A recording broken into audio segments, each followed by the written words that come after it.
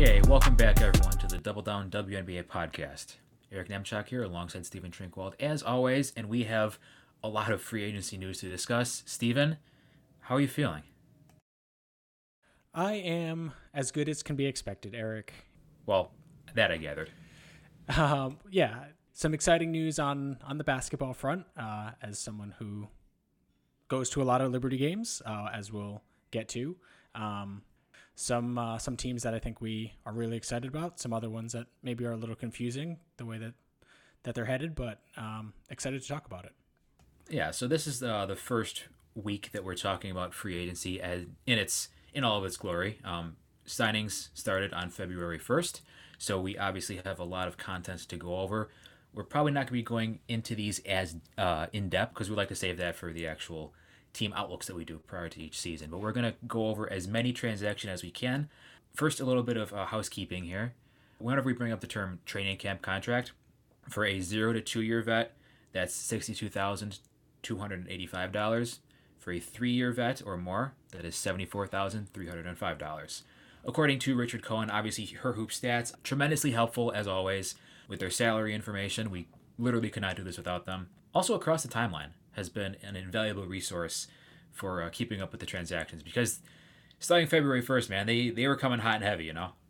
Yeah, and just to expound on that a little bit more. So basically a training camp contract is a player signing a 1-year deal unprotected at that player's minimum, whether they're 0 to 2 years or 3+ years. So for every player, it's a little bit different. It doesn't mean they're not going to make the team. It doesn't mean they're guaranteed to make the team. A lot of these players probably are locks for the roster that they're on, but they are signing for their minimum for 1 year, so it's still dubbed a training camp contract. That's literally just the terminology, so please don't get mad or offended or otherwise upset when we say your favorite player is on a training camp contract. So anything else we need to touch on before we hit the signings here? I don't think so. Let's get into it. I mean, the place to start, obviously, is the two all-league players that, since we have last spoke, have announced that they'll be joining the New York Liberty. Eric, Breanna Stewart, and Courtney Vandersloot. I think there's a lot of dominoes still to fall just in terms of the size of their contract. And, if New York is going to have to do maybe 1 or 2 even sign-in trades to accommodate their contract requirements, or if, New York, as it stands, is going to be able to kind of keep Betnijah Laney and Steph Dolson and some of the other larger contracts that they have on the books here. Reporting indicates that at least Breanna Stewart is, willing to take significantly less for her WNBA salary to kind of make everything work. And, again, we'll have to see how it all shakes out. But very exciting starting 5 as it stands, and, 2 franchises in Seattle and Chicago that are losing their franchise player. Mm-hmm. Yeah, they're hurting right now, to say the least. But yeah, Stu York is in full effect here. Very talented starting lineup, as you alluded to. So we're looking at Vandersloot, Sabrina Ionescu, Betnijah Laney, Breanna Stewart, and Jonquel Jones, which we discussed in our last episode. So yeah, I think you mentioned dominoes falling. I think Stewart was probably the biggest domino, if you could call it that, to fall this offseason. And she was kind of, I don't want to say holding things up because it was announced shortly after, February 1st, the start of February 1st, that she was going to New York. But but it's no secret that a lot of these players are making up their minds before February 1st, before they can officially sign deals. Right. So we were playing the game of deciphering emojis on Twitter and trying to figure out where she was going to go. I don't know if New York were you surprised by this? I was a little bit surprised, to be honest with you. Really? Maybe Okay. That's because, Eric, we are very similar in terms of our personality types and kind of expecting the worst in a lot of ways. That's how you go through life, man. Yeah, That's exactly. how you got to do it. I mean, especially when, it seemed like her free agency decision was tied to Courtney Vandersloot. I did kind of think that, maybe Seattle just made a little bit more basketball sense. And obviously there seems to be a lot going into it outside of just the basketball court. But yeah, on the court, I think they'll be fine in New York as well. But, when I was just kind of walking through it in my head, Seattle just slightly made a little bit more of intuitive sense from a basketball perspective, if nothing else. So definitely surprised by Breanna Stewart coming to New York, and very, very surprised about Courtney Vandersloot, especially after there was a little bit of a hesitation there. Yeah, the leak that had to be retracted about Courtney Vandersloot deciding to go to Seattle, and then maybe she didn't decide that. So, who knows what her thought process was really like. You wanted me to say a few words about Courtney Vandersloot, correct? Well, I mean, I figured you would want to. We've, you had a very, very nice monologue after the Sky won their championship, Eric. And I know, as you had mentioned on Twitter, that you've never really known a Sky team without Courtney Vandersloot. So no, I literally have not. Yeah, please. So I got season tickets. When did I actually get season tickets? So I've been going to Sky Games since 2012. I've had season tickets more or less since then. That was Vandersloot's second WNBA season, so I literally have not known a Sky team without Courtney Vandersloot on it. I think for most of the Sky's franchise history, they have been defined as the team that can't keep superstar players, as we've seen in several iterations. Just a lot of uncertainty around the franchise in most of its seasons, besides 2021, obviously. They've been a franchise characterized by star players leaving, coaches leaving under strange circumstances, arenas changing, and just in general not really being able to get over that hump. 2021 changed that. 2022 was a very fun season as a Sky fan. Now that's almost back to square one now, but the one constant since 2011, or in my case 2012, has been Courtney Vandersloot. She's a player who, and I don't want to say this just as a Sky fan, I think a lot of fans of other teams or more impartial fans would agree with me that she's a player who's been at the top of at one of the best at her position for longer than she's actually been acknowledged as such. I think for a while there, she was one of the more underappreciated players in the league. Maybe it had something to do with Chicago really not earning that respect as a franchise yet. I don't know. But yeah, I mean, she was Miss Chicago Sky. That's the best way I could put it. You thought of Courtney Vandersloot throughout all these years when you brought up the Chicago Sky. Yeah, I mean, you could say, okay, Elena Delle Donne in the Chicago Sky, or Sylvia Fowles in the Chicago Sky, or Candace Parker in the Chicago Sky. The one constant was Courtney Vandersloot. She is one of the best point guards I've ever seen. I am really bummed that it came to this, although I'm not necessarily surprised. And let me tell you, she is one of the easiest players to root for in the league. As someone who has seen a lot of players come through town and leave town, no hard feelings here whatsoever, bar none at all.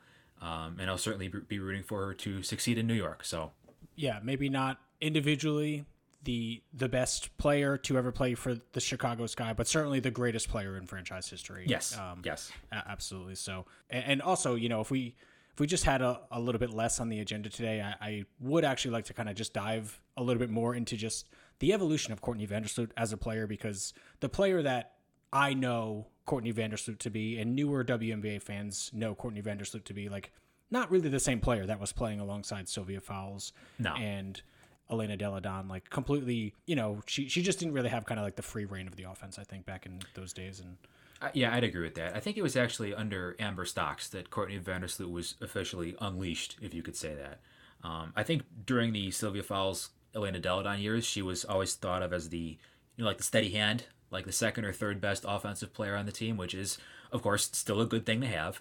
But then when they kind of left town and the more Vandersloot-centric offense was implemented, she started putting up those massive assist numbers. Obviously, she's the only player in league history to average 10 assists per game over the course of a season. She set the record for assists total in a season and then broke that record.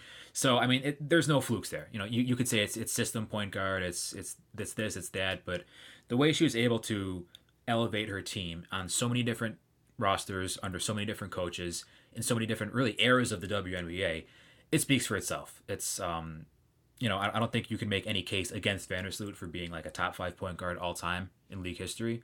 And she's just adored among Sky fans. You will not hear a single person say a single bad thing about Courtney Vandersloot off the court either. So, yeah, gonna miss her a lot. But like I said, it happens. I don't fault her for making this decision at all. And if she ends up winning a title this year with New York, obviously very, very early, I'm not saying she will, but if she ends up winning another title, there will be no one happier than me. So let's transition to the New York side of it. Without kind of really diving into, as you were talking about, bigger kind of team outlook type topics here, at first blush, just, looking at this roster and the natural comparison of Las Vegas, do you have any questions or concerns about kind of how this team is built? How do they kind of stack up against Vegas, without kind of seeing anything on the court yet, just on paper? Well, I think perimeter defense is going to be my number one concern for this team. And here's something you mentioned about Vandersloot that some people may not agree with. I think she's an okay perimeter defender. She's okay. She's definitely improved throughout her career. Her first few seasons, not great, but I think for her position right now, she's average. Sabrina Ionescu, not average, not a good perimeter defender. But Naja Laney, I think her reputation as a defensive stopper has kind of preceded her in the past couple seasons, at least since coming to the Liberty. Maybe that'll change with a little bit less of an offensive workload and maybe just a different team dynamic. She can get back to, that's really how she stuck around in the league for a while. Yeah. Backcourt defense. The first thing I would say is lack of depth. I know we just saw Vegas kind of just cruise their way to a WNBA title with like 6.5 rotation players.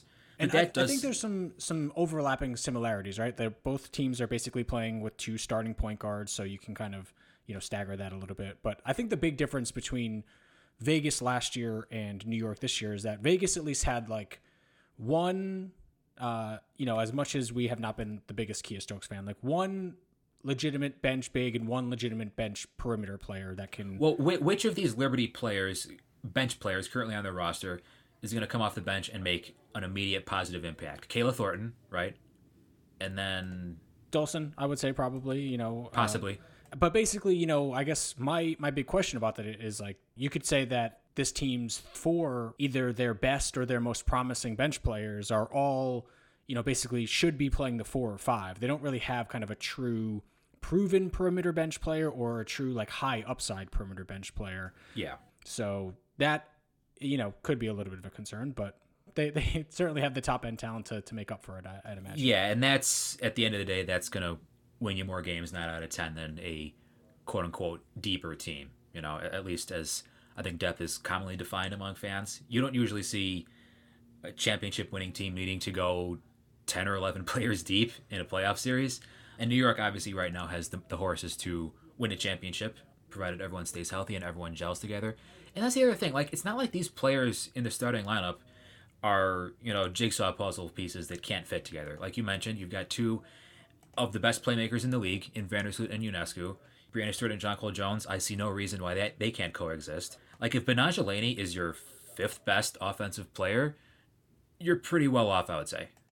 Yeah, I mean, there might be a little bit of, I guess, more concern on my end about kind of how some of those pieces fit together, particularly, like you said, the backcourt defense is going to be a big question. I agree with you. Vandersloot is not terrible, but also not, a value-added defender, and Sabrina certainly is probably closer to the terrible category, but they also have, probably 2 of the 5 best defensive players in the league at their 2 big spots. So, but yeah, the Laney part of it, I'm so interested in just kind of what her game looks like. We talked so long ago when she signed here about, what her role on a really good team would look like. Basically, if everything from that bubble season was real except for her outside shooting, and that's kind of how it's been looking the last couple of years. She's shot a lot less reliably than, that historically friendly shooting environment that was the bubble. So maybe some cleaner looks change that with all the talent that they have. But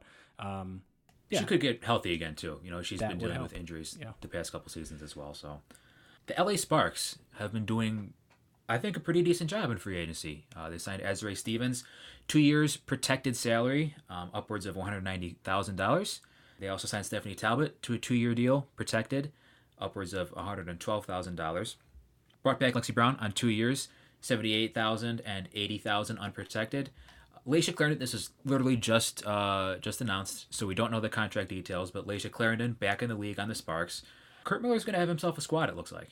Yeah, LA kind of feeling like the darling of the WNBA offseason. A lot of people really liking what LA is doing, and they really haven't made kind of like that head-scratching move that LA is so well known for in past off seasons. A new regime, obviously, but I think the big one here, obviously, is Azurá Stevens, a player who many are projecting stardom to as kind of retaking a full-time starting role, playing next to Nneka Ogwumike, who is a superstar in her own right and a much friendlier environment than past Sparks environments. I mean, what do you think about just like the combo of Stevens and Nneka Ogwumike playing together?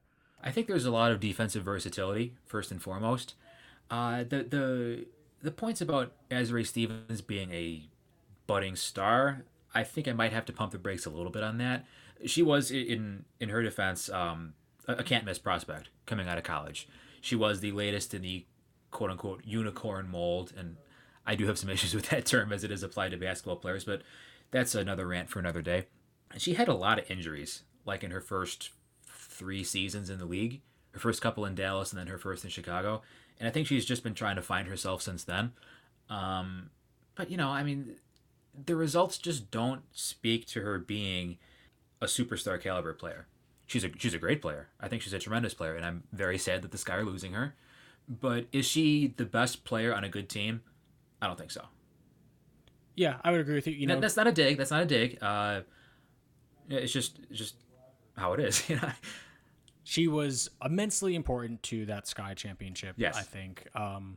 And to your point about health, a player who wasn't even playing games by the start of that season, James Wade was extremely cautious with her health, and that proved to be the right call as he was able to really ramp up her minutes in the playoffs in that championship season. But she was the 5th best player on that title team. She was the 3rd best big, in my opinion, on a semifinals team last year. She's a really, really good player.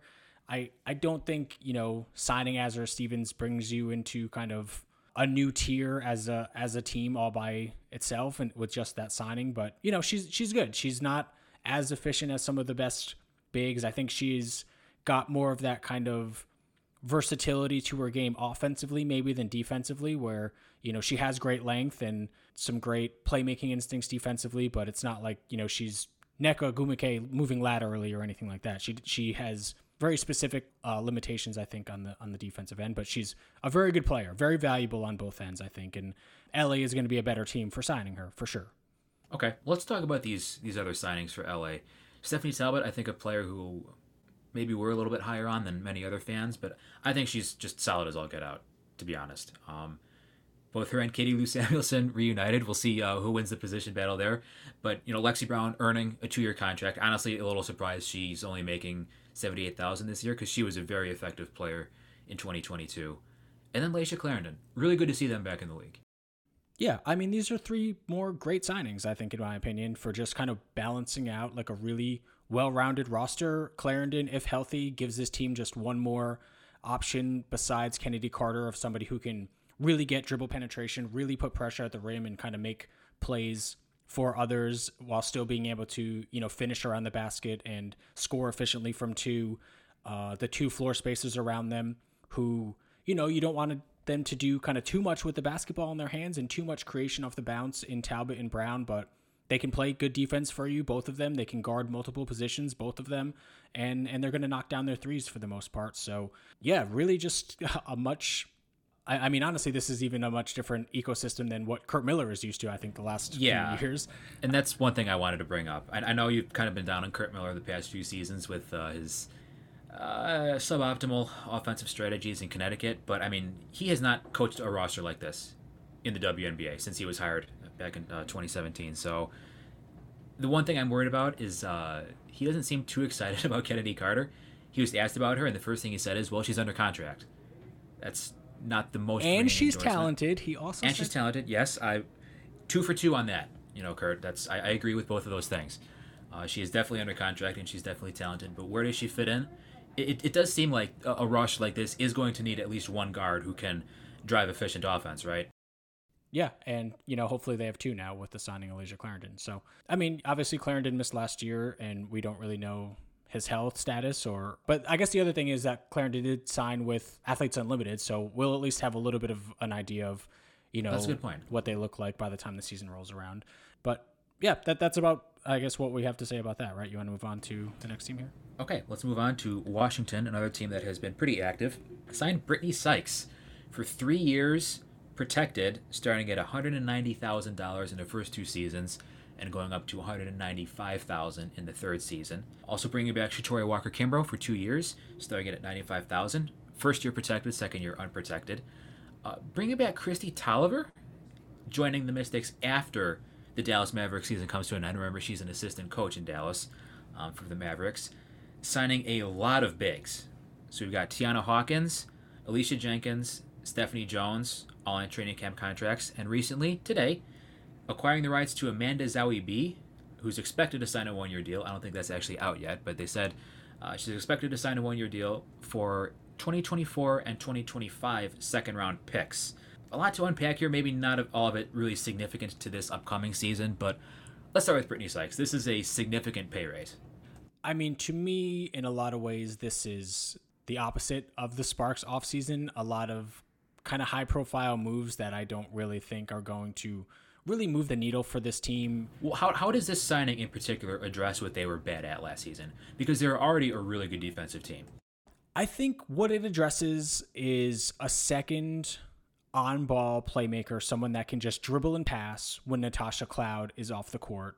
That was a real need for them. Like, Rui Machida was just not a WNBA caliber point guard, unfortunately. And Brittany Sykes, she's not going to drive your offense to 100 offensive rating as the lead initiator, but she can at least do that thing okay, I guess. Not really that good, in my opinion, and the numbers bear that out. And it's been a few years, of her trying to do that type of thing. And, it looks good when it's rolling and when she's hitting her mid-ranger and stuff like that. But I guess if you just needed a little bit more playmaking with Cloud on the bench, I could see why you would, talk yourself into Sykes. But like, when you just get up against the best teams in the playoffs, their 5 best players just can't play together. You have Cloud and Sykes, neither of whom can really space the floor or shoot the three outside of, maybe Cloud will have one hot game for you where she hits a couple in a playoff game. But game over game, you having those two non-shooting wings and Shakira Austin, who we both love, but is a non-shooting center, like, the floor is going to get pretty tight. You're relying a lot on Elena Delle Donne. And just like last season, yeah. Now they still have a few other moves to make here with their roster, but yeah, I agree with that. I think Sykes, I think Alicia Clark was a little bit of a disappointment for them. I mean, she did Alicia Clark things, but she didn't make that impact that both of us were expecting her to make. Sykes, she certainly wasn't like Seattle Storm Alicia Clark. Right. And I get it. She was coming back from a foot injury. She's getting up there in age. I understand that. Sykes with this, 3-year protected deal. Here's a question for you. One, a two-part question. One, how much longer is Elena Delle Donne going to play?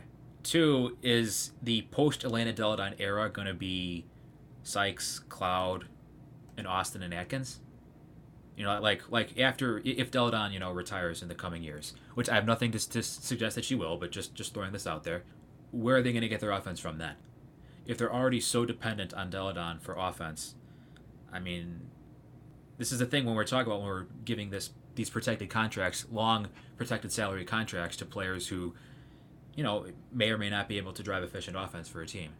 And for Sykes specifically, she just really seems to kind of double down on their strength a little bit more. Pardon the pun. I just realized that's the name of our show. But she just kind of seems to fit into their strengths a little bit more than really address any of their weaknesses, which was, offensive creators. And I don't think they really have that. And, the numbers, again, they kind of bear that out. She was in the 11th percentile in spot ups, 14th percentile coming off screens, 12th percentile in handoffs. She was about average as a pick and roll ball handler, but about average as a pick and roll ball handler is 0.75 points per possession. So like that's not driving highly efficient offense.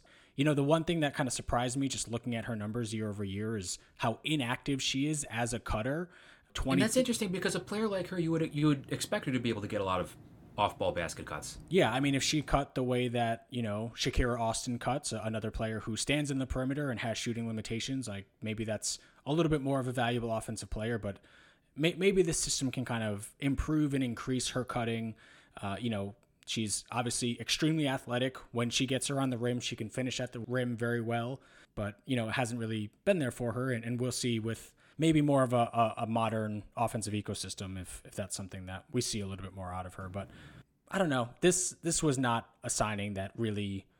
I know that she's extremely popular online, but I don't really think this moves the needle for them as a championship contender. Does the Kristi Tolliver signing address this need for a secondary ball handler or no? As much as I wish it did, they certainly need the things that Kristi Tolliver used to be able to do at a high level.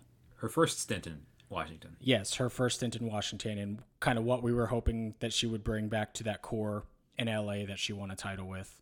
But, you know, she just hasn't been the same since that 2019 season.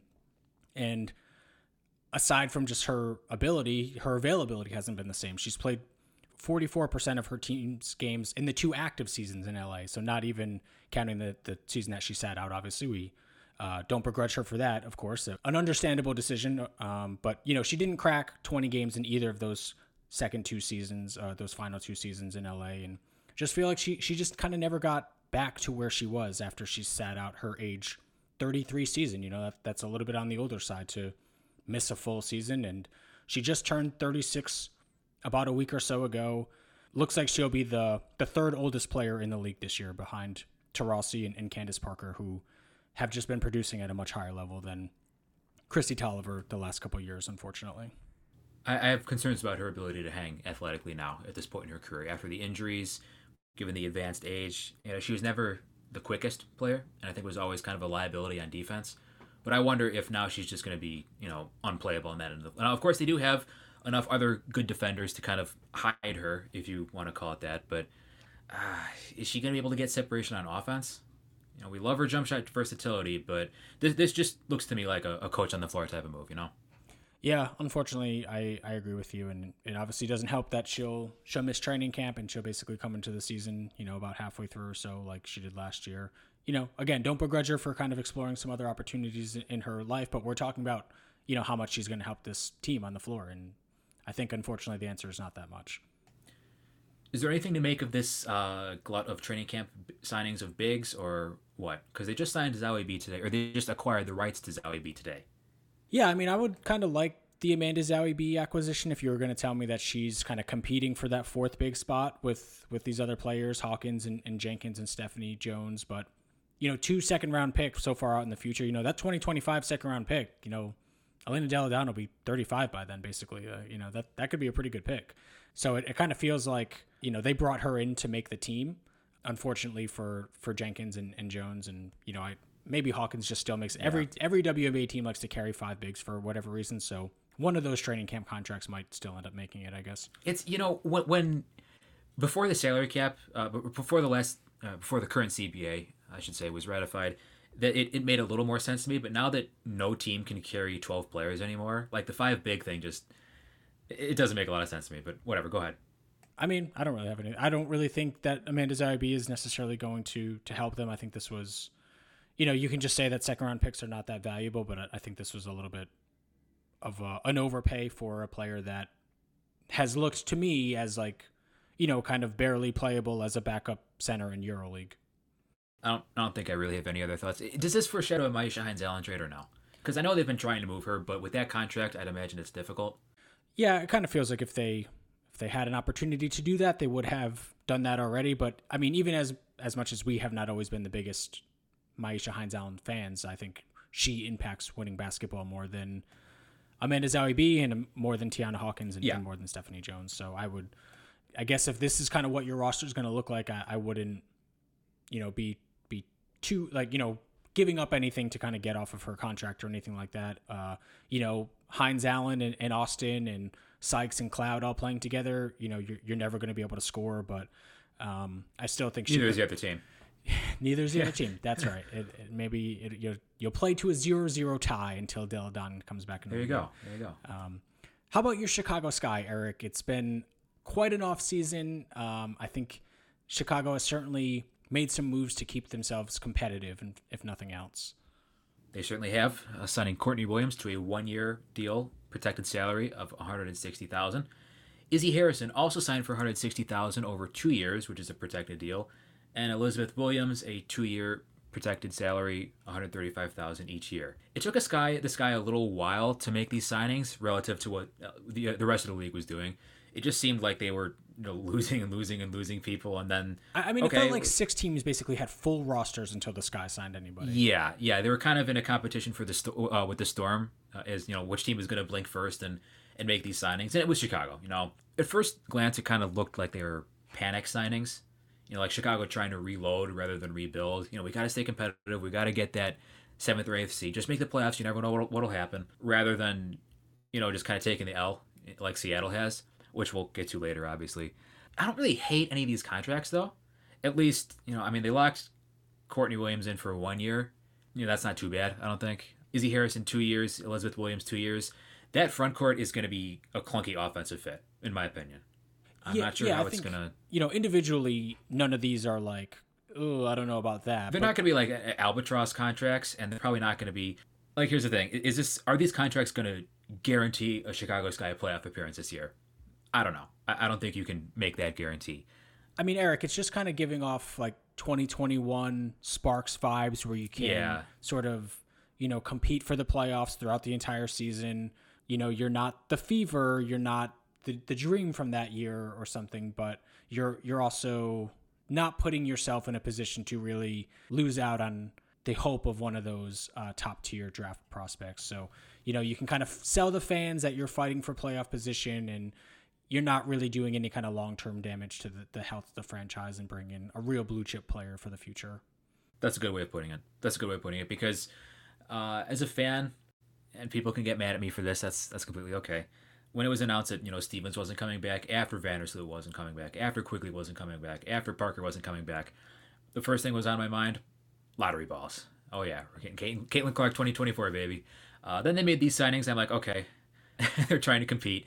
But like you said, but then you look at how these pieces all fit together, and I've got questions, Steven. I've got a lot of questions. Who's creating shots on this team? How are they going to manufacture efficient offense? Who is defending against the league's better bigs? Elizabeth Williams, a great help defender. Not a lot of size in the front court right now for Chicago. Who is going to be shooting threes? I mean, these are three fairly high-profile signings, but taken together, I don't see how this is going to be like a surefire playoff appearance. You know what I mean? Yeah, it kind of reads ninth in offense, ninth in defense to me, probably. Yeah. Let's talk about the rest of the roster. Chicago's still a little open when it comes to their roster spots. I wrote this down before they signed a couple of training camp players. That's cool. But they had 8 players before the 2 training camp contracts that we'll get to, but that included Julie Alaman and Lee Yuru. So neither of whom are going to play, we don't think. Yeah, exactly. For different reasons. So I guess what are you kind of hoping for just Chicago filling out the back end of this roster here? Because I think there's still some spots. Yeah, another point guard, obviously. A lot of people are pining for Dana Evans to kind of get the keys to the car here. I wouldn't be mad. Nah, let's not go there. Dana Evans, and then Fayana Fitzgerald, who was signed to a training camp contract today of Temple fame. I liked her a lot in college. She was signed and cut by the Connecticut Sun like 3 times, I think. I think she can hoop, but I've obviously seeing her in full season WNBA capacity. Haven't seen it yet. Do you have like a quick 20-second scout on her? Like what's her game look? The only thing I remember, like the last time I watched it was a very long time ago, and this was of course against mid-major collegiate competition. But I remember her being really quick. She can get to the rim very easily. 3-point shot maybe a little inconsistent, but she's one of those guards that doesn't mind getting in there for rebounds and taking the rebound herself and just pushing it up the floor. So she could be a good pace point guard. But again, that was a long time ago. We'll see how she fits in to a WNBA team if she makes the team. These training camp contracts, Fayana Fitzgerald and Robin Parks, small forward. We don't know if they're intended to make the team or if they're just training camp bodies. Some teams like to get their training camp rosters filled out before anything else happens. So we'll see. They have yet to sign Rebecca Gardner, which I'm getting a little concerned about. But they need another shooter. I mean, you look at this roster. Who is shooting threes besides Dana Evans? Copper, maybe. That's a good question. Yeah, there's not really anybody to. Who is making plays and who is shooting threes? This offense is really going to be clunky. Maybe a big who can shoot threes, but I don't know. Yeah, and this is looking right now, Steve. This is looking like a first round and second round pick, both being rostered, in my opinion. Okay, yeah, I could definitely see that. Do they? Because look at the the one thing we haven't ruled out, by the way, which we need to talk about, is Vandersloot being a part of a sign and trade to New York. Because the way this guy's salary cap is set up, they still have some money to spend. They're not going to need to fill out their roster with second and third round draft picks.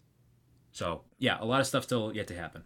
As we'll get to, not a lot out remaining there for impact free agents, but should we move on? Yeah, let's move on to Dallas. Teaira McCowan back to Dallas. Big contract, 3 years, starting at $190,000, ending at $201,000 in her third season. Also signing Crystal Dangerfield for 2 years, unprotected, starting at $80,000, also finishing it at $80,000. signing Kalani Brown to a training camp contract, and that's it. Yeah, I don't know about this McCown. Obviously, Teaira McCown was extremely good towards the back end of the season. She really kind of helped propel Dallas to the 6th seed, which is a pretty high watermark for the Dallas Wings, as far as since they've been the Dallas Wings at least. But again, it's not really Teaira McCown's fault, but just the totality of kind of what they've done. 2 years left on Natasha Howard's Supermax contract, Arike just getting to her Supermax extension, and now 3 years at near max money basically for Teaira McCown. I guess it's better than just kind of continuing to kind of cycle through players and not really having any direction, but it's not necessarily the direction I would go to. And perhaps it's unfair to make this comparison, but even if Breanna Stewart signs her Supermax in a sign-and trade with New York, Dallas will be paying McCown, Howard, and Arike more than New York is paying Betnijah Laney, Jonquel Jones, and Breanna Stewart. So just in terms of resource allocation for this what is the absolute ceiling of this team, Eric? The 4 seed, maybe, if everything goes well and, they can just kind of balance great defensive playmaking around Arike and Teaira McCown, and those two are just driving hyper-efficient offense like they never have before. They can get to the 4 seed and not really have a chance at being competitive in the second round. Well, the one thing I wanted to mention here, and this isn't about Dallas specifically, but if you're listening and you're saying, oh, Steven, why are you saying that, why are you caring so much about players' salaries? They deserve this. Absolutely, they deserve it. We're not going to say that any player is overpaid. We're just looking at this in the context of the salary cap that every team has to play under and the guaranteed salaries. That right. If you just look at these players' EuroLeague salaries, you know that they are underpaid relative to what they are doing as professional athletes. Yes. But there's still a hard cap in this league, and it's been extremely hard for some teams to build competitively within that hard cap. And for a team like the Dallas Wings, who are not that's what we're questioning here, yeah. The healthiest franchise in terms of, everything that's going on with their market and stuff like that. I'm just not sure if this is going to result in the type of winning basketball that the Dallas Wings think it will. Well, we will find out. Nice to see Dangerfield staying in the league, right? Yeah, Dallas was under no obligation to really give her any more than her minimum, and it's nice to kind of see some investment in Dangerfield, who had some really nice moments in, honestly, Indiana before she got cut after just a few games, and then New York helping kind of, steady the tide in the season there, and had some really big moments for New York really late in the season as well as they were making their playoff push. So good for Dangerfield. We're happy. And then Kalani Brown, you want to talk about somebody who's playing well overseas in Israel. So a lot of people are very high on Kalani Brown. We'll see if she can. This front court rotation in Dallas, though, they've got so much invested in Howard and McCown. Sabally probably not best utilized at the 3. You would think that they still want to try to get something out of Awak Queer and or Charlie Collier. So we'll see what Kalani Brown's role looks like. I still don't know about that. Maybe it's just a player that they want to bring in to give McCown someone to compete with. Like, nobody else on their roster is going to give McCown any. Oh, that's a great point. And they're both in the same draft class. Yeah, that's a great point. Should we move on to Connecticut here? Next thing we have on our list. Yeah, not much to write home here about the Sun, at least since last time we talked about them. They brought back Natisha Hiedeman for 2 years, unprotected, $120,000 each year. Signed Joyner Holmes and Makia Herbert Harrigan to training camp contracts. Bree Jones, still cored, still unsigned. Have no clue what's going on there. For not Hiedeman, another restricted free agent coming in, I think, well below. Why was her contract unprotected? And her salary is much lower than, I think, some unrestricted free agents that I think she's just a much better player than. It kind of goes back to Teaira McCown, in her market as another restricted free agent. Like, the offer sheets are just not out there for restricted free agents. So, Dallas, they identified their player in McCown that they wanted to keep, but maybe they, could have had McCown find that contract elsewhere. Because, Hiedeman and some others, that there's just not big restricted free agent money out there for these teams. Is the hard cap kind of scaring teams away from making offer sheets, do you think? Or maybe it's just the kind of waiting period that you have. I don't know, honestly. Maybe they just don't want to go through the effort of signing a player just to not be able to keep them. Who really knows like what's going on? But it's a multi-year trend now of restricted free agents basically the ones that are getting paid are only getting paid from their incumbent teams, and the rest of them, it seems like their market's being repressed a little bit. So, yeah, interesting. Heidemann, I think, is a much better player than her salary. Just a very valuable floor spacer. She's a dead bang shooter, and was extremely efficient this year in a role that many would have said that she was overtaxed for as a starting point guard. So, yeah. I still don't understand why her deal is unprotected, though, given how many teams are just handing these protected contracts out like Halloween candy. I don't know. But, and Bree Jones, still unsigned. Maybe they're just trying to find a nice balance of a multi-year contract that works out for them, or maybe they're just seeing what else is out there still. It's so hard, I think, even at this point, weeks after the Jonquel Jones trade at this point, to identify, like, what is Connecticut's direction for this offseason. I think we're still kind of, as a collective, unsure about what Connecticut wants to do. Mm-hmm. Yeah. Okay, moving on. Las Vegas Aces. As if the rich could not get richer, they signed Alicia Clark for 2 years on a protected deal worth $110,000 each year. Signing Kayla George, Australian center, for the vet minimum but protected. And then training camp contracts, Alexis Peterson and Courtney Range. Not much to talk about here, I don't think. Like, Alicia Clark, obviously a tremendous signing for them. But the second year is a little surprising, I think. Yeah.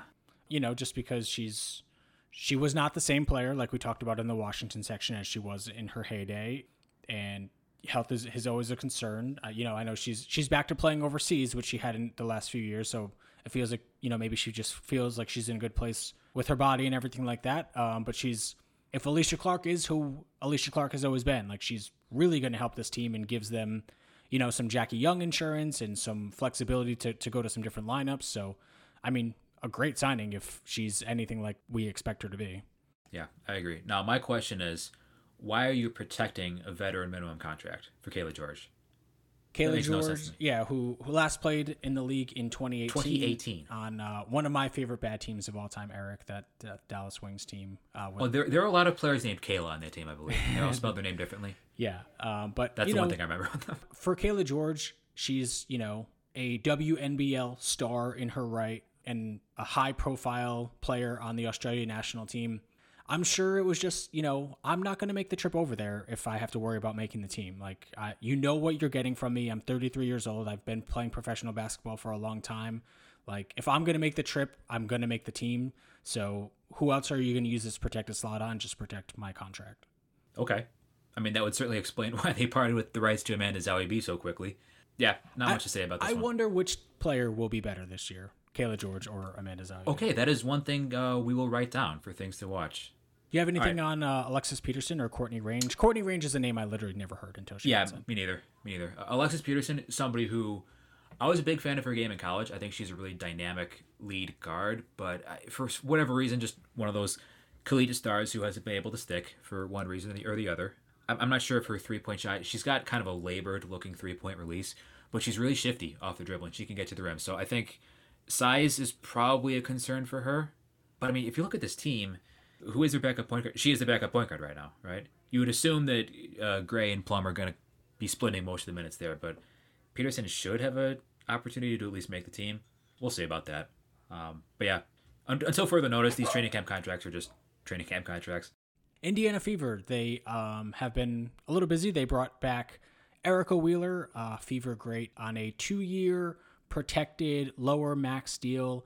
$202,000 for both years. They signed Maya Caldwell, a player that I think we both like pretty well, for 1 year at $68,000. I think that's a little bit above her minimum, as you went over at the top. They re-signed Victoria Vivians. Kayla Pointer, Renaya Davis, and Chelsea Perry were signed to training camp contracts. Let's start with the Erica Wheeler deal. Eric, they traded Danielle Robinson. Indiana did a little point guard swap here with Atlanta eventually. What do you think about the fit of Erica Wheeler with kind of what Indiana is building here? I'm not sure how she fits. I get it. Like, you've got a ton of cap space. You're not going to land a big free agent. So bring back a fan favorite. Bring back somebody who has excelled for your franchise previously. But how does she fit in with their current franchise trajectory? Things have changed there since the last time she was playing for the Fever. I don't know. What's her role going to be? I mean, she's obviously going to be starting. Like, you're not going to bring a max player off the bench. Yeah, she'll be their starting point guard. I mean, I think she is a point guard more than anything else. I'm just not the biggest fan of Erica Wheeler's game, respectfully. Like, I just don't think she really is among the better point guards in the WNBA. But she's someone who can, at least run a pick and roll. She can pass a little bit. She doesn't kill you with turnovers, which I think, the one thing for her game is she's pretty good turning the ball over. I don't think she's a great passer, and maybe because she's not all that creative, it kind of plays into her turnovers. But, she can, shoot some pull-up twos. She can spot up a little bit. She's going to give you some stability at the position, at least do some things that point guards do. But she's also not good enough to kind of stop you from getting your point guard of the future in the 2024 draft. Like, I think, like you said, this team probably doesn't have grander cap space ambitions even next year, with kind of everyone that they're all the young players that they have invested in. So just someone that you can kind of put in their starting spot. You can pencil them in and not have to worry about it. I'm not a fan of this move necessarily, but maybe it's better than a third year for Marina Mabry or someone that just isn't going to fit kind of with what you want to do team building wise. Now, reports were that Wheeler also had mutual interest with the Sun and the Sky. So I'm guessing the difference would be that max contract slot. But I mean, at this point, the baton has to be passed to Kelsey Mitchell, right? Like, this is going to be Kelsey Mitchell's team and Alyssa Smith's team, and a mystery center from South Carolina who we will not name, who will be drafted at number 1 overall in a few months. But yeah, I mean, I think you brought up a good point there. Like, they're not going to have really the cap space to use on anybody else. So why not? She's not going to keep you from making the playoff. God, it sounds so wrong to say that. I really want to be respectful, but I mean, I think all you need to know about how much Erica Wheeler is going to bring to Indiana is that everyone who's really high in this move is talking about the intangibles that she brings and not a whole lot of kind of what she actually did on the court in Indiana. Fair. She just wasn't that good for them. They were a lot better when Ari McDonald was on the court. But let's move on to Ari McDonald's team, and unless you had anything else. Wait. We still have to talk about Caldwell here. Caldwell. I mean, this is a nice little flyer. I think it's more than the minimum, but again, they've got money to spend, so why not? So she injured her foot in Israel. I'm not sure the specifics of the injury because Instagram translations are not that great from Hebrew. But I mean, obviously the 3-point shooting last season wasn't going to be sustainable, but she earned a longer look at more than $68,000, right? For a player who was a reserved player to get more than her minimum, that anytime that happens, I think it's a win for the player, to be honest. That's true. Because she had no negotiating power. She'll still be a reserved player next year. So obviously Christy Sides coming over from Atlanta, liked her enough on what they saw from her, and Atlanta was ready to move on because they could have just held on to her without any negotiating power. So good on Atlanta for not kind of holding on to her and kind of forcing the Fever to maybe give something up or something like that and let Caldwell go to maybe a place where she had more of an opportunity. But yeah, good for her for kind of getting a little bit more and finding a home that seems to value what she did last year. And one of the more interesting moves, I think, re-signing Victoria Vivian. I'm really curious about the suitors that she had, Steven. Like, if she really turned down better offers to stay in Indiana, you don't hear about that too often, at least those specifics there. So, I mean, she's, as you mentioned in the previous episode, she's largely been like a high usage, low efficiency scorer over the years. And like, given her injury history, I can't imagine the offers were that much better, but geez. Like a player that we will get to momentarily, Vivian's is just somebody that I was hoping for in a new situation. Like, she just soaked up so many possessions and did so inefficiently, was basically one of the least efficient, along with Erica Wheeler, who they just brought in, one of the least efficient kind of full-time starters in the league last year. And I just kind of wanted to see what Victoria Vivens would maybe do in a smaller role, in a different ecosystem, on a better team with, players that she's coming in kind of knowing that she's lower in the pecking order than. Unfortunately, a lot of good teams from last year now look like bad teams. And there are just maybe less kind of highly competitive teams than there were last year that are really kind of fighting, that can talk themselves into kind of hosting home court in the playoffs in the first round. How often is she going to play this year? I don't know. I mean, because they've got Enxler, they've got Hall, they've got Caldwell, if she makes the team. Yeah, she could. Like Vivian's isn't going to be sharpied in as a starter, right? I would think not, and I mean, all those players you would think should be prioritized in this team's development over Victoria Vivian's. I agree. I mean, they brought her back for a reason, I guess. So, okay, moving on to Atlanta. Monique Billings returns for a 1-year protected $145,000 salary. Nia Coffey returns a 1-year $130,000 salary, and AD signed to a training camp deal. Thoughts on Billings? I was personally surprised she didn't get more money and more years somewhere else. Yeah, I mean, she did finish the season injured, or at least was injured towards the end of the year. I can't recall if she came back or not. But, I mean, Billings, this is who I was alluding to, a player who I was just kind of hoping both sides, agreed that it was best to move on. But given where this team was last year and what the roster looked like last year, they do have a surprisingly low amount of post depth. So hopefully Billings is kind of just used strictly as a backup center, sort of a change of pace backup center, kind of dial up the intensity, dial up the pressure defensively, and less of a two-position player alongside Cheyenne Parker. I don't really like those lineups, and I think, Billings as a center next to some of their starters, as maybe Parker is kind of the first player you pull from the starters, and then she kind of anchors your second unit scoring, and you kind of dial things up with the rest of the starters defensively. That could be something that's pretty fun for this team. And this team's defense, they kind of fell off a cliff when Monique Billings got injured and Naz Hillman replaced her in the rotation. Their opposing turnover rate really took a hit when she got hurt. So she does do very specific things well. She's obviously one of the best rebounders in the league. It's hard to have an efficient offense, of course, when she's in there, because she's not a great finisher on the rim, and she takes so many of her shots from mid-range and doesn't hit that many. But, she's carved out a nice role for herself after, I think, not really being that effective of a player her first few years. When you mention smaller lineups, I think it's difficult to not mention Billings and Coffey in the same thought. Because Coffey, a lot of what she excels at is kind of similar to what you were alluding to. She's a great playmaker for her size on defense. Offensively can maybe be a little up and down, but if you put Coffey at the 4 and Billings at the 5, you can create some havoc out there. Yeah, exactly. I mean, those are two smaller for their position, but are going to really put a lot of pressure on you, whether it's on the perimeter in Billings' case or maybe more at the rim in Nia Coffey's case. Those two, and Ryan Howard and Alicia Gray and Ari McDonald, that's a really fun defensive 5, and hopefully we can see that. And hopefully Nia Coffey, last year was a lost year after a pretty good run in LA, and where she was really able to hit her shots and stay on the floor.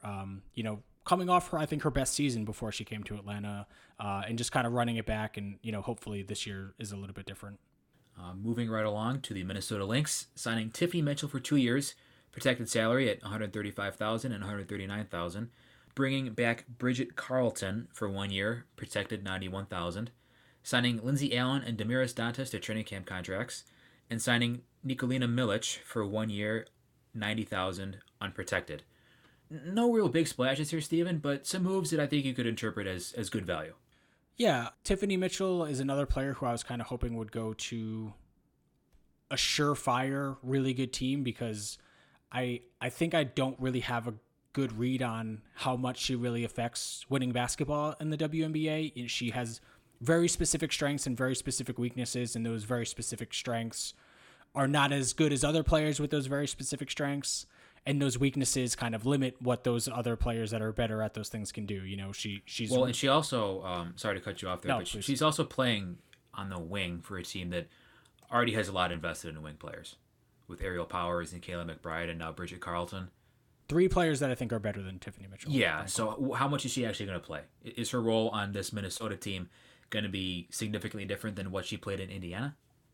Beside it maybe being a little better of a team? I mean, is this going to be year 3 of trying Ariel Powers at point guard alongside a bunch of other wings? They haven't signed Mariah Jefferson yet. Maybe that's coming, and they can roll out a real point guard, but that's... Oh, I apologize. They also signed... This isn't on our notes for some reason, but they also signed Kiana Williams to a training camp contract, so... I guess you're going to have Kiana Williams and Lindsay Allen fighting. Oh, they brought in Stephanie Watts as well, didn't they? Oh, right. Yeah, I didn't update this for some reason. Okay, my apologies. But yeah, you're going to have Lindsay Allen and Kiana Williams competing for a starting point guard position, both on training camp contracts. Okay. Yeah, I don't know. This they have Napheesa Collier, so it's hard to really That's cool. Pencil this team in as a sure thing, bottom 3, bottom 4 team, but this strikes me as a situation where it's like, okay, we tried. Look at all these signings we made as they're counting lottery balls. You know what I mean? Yeah, and honestly, I think I probably would have rather given Tiffany Mitchell like $160,000 for 1 year than protecting that second year at 140.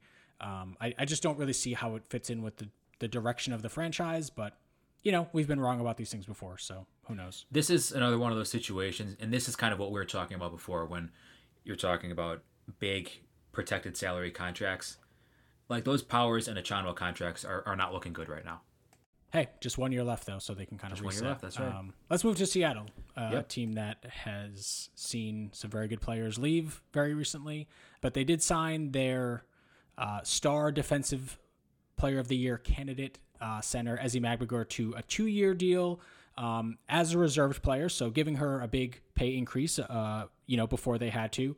$159,650 this year, $155,000 next year, so a nice early payday. We'll get to that in a minute. They also signed Kia Nurse and Sammy Whitcomb to near identical deals, around $142,000 each year. Whitcomb's declines in that second year to $140,000, and they signed Arella Garantes and Kyla Charles to, Eric, I believe those were training camp contracts? I think so. I don't have any details on those, but I would be surprised if they weren't.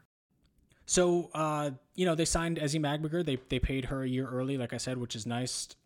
They basically, as Richard Cohen pointed out on Twitter, gave her nearly the equivalent of her making her minimum this year and then the Supermax next year, and basically just spread it out over 2 years, where next year this year they basically have nothing else to do with their money. Next year, maybe they have some grander cap space ambitions. What did you think about the signing, Eric? Well, I think it's a good piece. It's a good bit of business on both sides, really. You're right. It is really cool to see reserved players get significantly more than the minimum they can be offered, because the team has their rights. Like, you're not going to be able to negotiate with anybody else. But this is a very astute evaluation of their own situation, I believe, because they know that their championship window it's done. It's closed. You're not going to sniff a championship this season. So rather than spending a lot of money and trying to reload and loading up your books with protected salaries, you're investing in your future. And Ezi Magbegor is going to be a significant part of that future. So they're kind of extending the olive branch early, saying, okay, we're paying you a lot more than we really have to, at least this season, and we're investing in you long term. She's going to be a defensive stalwart for many years to come. So I really like that. I really like the signing for both of them, really. Yeah, I guess the one thing to me that makes it a good move and not a great move is that, to me, one of the reasons that you sign a very good player a year earlier than you really have to is, to kind of secure team control during that player's unrestricted free agency years when the market for them is going to be much more robust. Like we said, she's a reserve player this year. We brought up a couple of times like how hard restricted free agents have had kind of getting a big contract from other teams. Like, there just hasn't been that much external leverage for restricted free agents over the last, 3 off seasons, basically, at least. For them to kind of sign this deal, give her this big pay raise, it's very nice. I understand, why they had to decline and spread out the money over 2 years, but she's still going to become an unrestricted free agent at the same time she would have. And I think I just would have liked this one a little bit more with maybe a third year, even if it was a little bit more money each of those 3 years. Because they're probably not going to be competing for a championship next year either, right? I mean, who knows? I think Seattle is kind of, in terms of the markets that don't have, Liberty money or Aces money, they're probably the premier franchise in kind of that second tier. That's true. People do want to play there. Yeah, people want to play there more so than I think kind of like Seattle as a city is not kind of considered a premium market in sports. I was going to say, you could say they want to play in Seattle more than Chicago. Like, my feelings would not be hurt. Well, I'm just saying in sports generally, like, nobody looks at Seattle as like, a big time market basically. Sure. But I think in the WNBA, it has a little bit more cachet to it than in other leagues. What do you think about their other signings, Kia Nurse and Sammy Whitcomb? I mean, Whitcomb's old. There's no two ways about that. And Nurse is coming off, a season pretty much lost to injury. I think I'm okay with them. personally, looking at how Seattle is, their championship window and their trajectory and all those terms we like to throw out there when we're talking about this stuff. They're not investing. They're not over investing in these players, I don't think. Yeah, Kieran Nurse, I think, getting a pretty good contract after not playing at all last year, when some of these players are below 100,000 or signing training camp contracts. It's protected. And it's protected for both years. A little surprising to me, but if she's as good as she was for Phoenix during their finals run, maybe that'll turn out to be, she'll be a pretty positive contributor for them. Whitcomb, my wife is very disappointed. Sammy Whitcomb's her favorite player. She'll be not having as much fun at Barclays Center this year, but definitely a player that, I really like. I like what she does on the court. I think she was miscast a little bit as kind of a backup point guard. She's one of the more underrated players in the league, I would say. Yeah, I agree. But, she is up there in age, and, good for her for kind of going back to a place that she really enjoyed playing. And seems like she's going to be kind of a third wing type of player, which, fits her pretty well, I think. And Garantes and Charles, I mean, I'm pretty ambivalent on both of these moves, honestly. Decent flyers, sure, they're fine. Decent flyers, no risk. I think I'm a little higher on Garantes than I am at Charles. They both play basically the same position, though, as well as Nurse.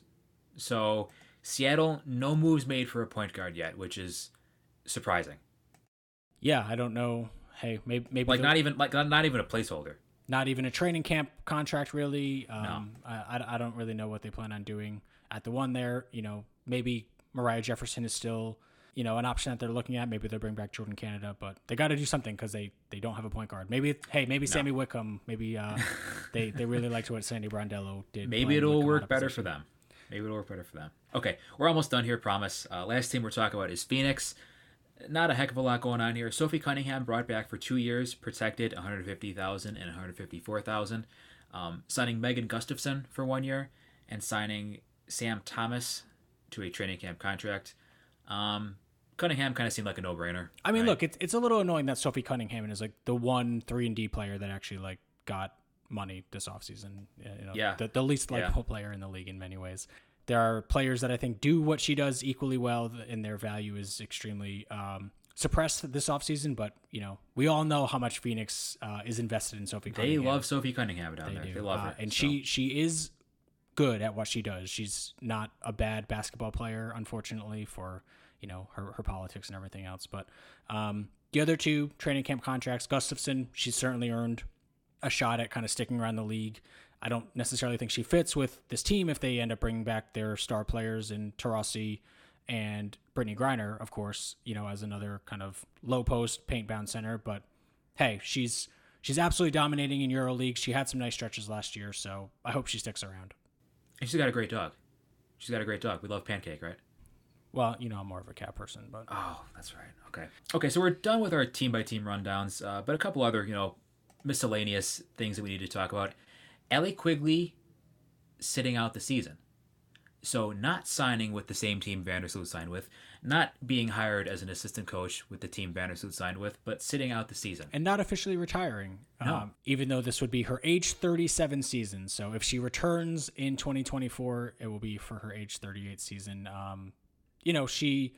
I thought she was really good for most of last year. She obviously had a very rough playoffs, and that's what people are going to remember, unfortunately. Yeah. Which is too bad. She's a legend, arguably, the greatest shooter in league history. Maybe we'll see her again. Who knows? I'm not counting on it. I think this might be the end for Allie Quigley, but yeah, neither am I. Heck of a run for sure. Yeah, for sure. In other news, former Dallas Wing center Bella Alarie had initially been suspended for the season, and then the next day announced that she was retiring. We never begrudge any player, of course, for making the decision that's best to them, and I think it's in some ways quite a bold decision for a player of her caliber to, instead of kind of, as others have said, just kind of going through the motions and making a lot of money playing this game when her heart wasn't really into it, walking away and kind of exploring another chapter in her life when she had at least another 10 years kind of doing what she was doing overseas, I think. First thing when I see a premature retirement like this is I hope she's good. I hope she's taking care of herself mentally, because one thing I think maybe falls by the wayside when we're watching these professional athletes, particularly in athletic families. Remember, she's the daughter of a former professional basketball player. and there's a lot of pressure. I obviously cannot speak to this at all because I don't have an athletic bone in my body, but through the grapevine, I've understood how much pressure it is, how much pressure the air of a professional athlete can be. So yeah, so good for her for making this decision. I wish her the best. Can do a lot worse than a Princeton education. So yeah, best wishes to Bella Alarie. So we can just wrap up quickly by kind of going through, what we're still waiting to unfold here. I think the most important thing kind of league wide is just what is going to happen with these New York Liberty signings, what kind of contract Vandersloot and Stewart are going to, come to terms on. If there's going to be a sign-in trade needed to move some really big salaries that New York has in the books, whether that's Betnijah Laney or Stephanie Dolson or someone else, in order to accommodate these two superstar players. And for New York as well, they're international players coming over with Hanju, the Chinese. Can we just say all international players? Yeah, I guess that's true. We still don't know regards for most of them. But I do think kind of the French players and Chinese players, their countries, for different reasons, of course, can be players of those national origins can be a little bit less reliable in terms of coming over to the WNBA than Australian players or something like that. Australian players usually show up for the WNBA, which is not their fault, of course. We're not saying that those players specifically are unreliable. It's different politics, different national team policies. There are always international tournaments going on that their respective national teams might want them to stay home and prepare for. So it's a situation where, like, if they show up in the WNBA, hey, that's awesome. If they can't, okay, hopefully see you next year, right? Exactly. Thank you for clarifying that. I 100% agree. Some resolution on the Tip Hayes situation. You'll remember Tip Hayes left Atlanta towards the end of last season to compete in a 3-on-3 tournament for Azerbaijan, which resulted in her losing her unrestricted free agency this year, and now is a suspended expired contract player, meaning Atlanta has exclusive negotiating rights for Tiffany Hayes, which could suppress her market elsewhere, or that's so weird. Atlanta could, of course, just tell Hayes to go negotiate where she wants and either demand something in return as in a trade, or just kind of release her rights and let her sign where she wants. So we'll see kind of what unfolds there. Marina Mabrey and Mariah Jefferson are kind of the two premier position players that are just completely unsigned with no sort of rights to them. Marina Mabrey, of course, restricted, and Mariah Jefferson unrestricted.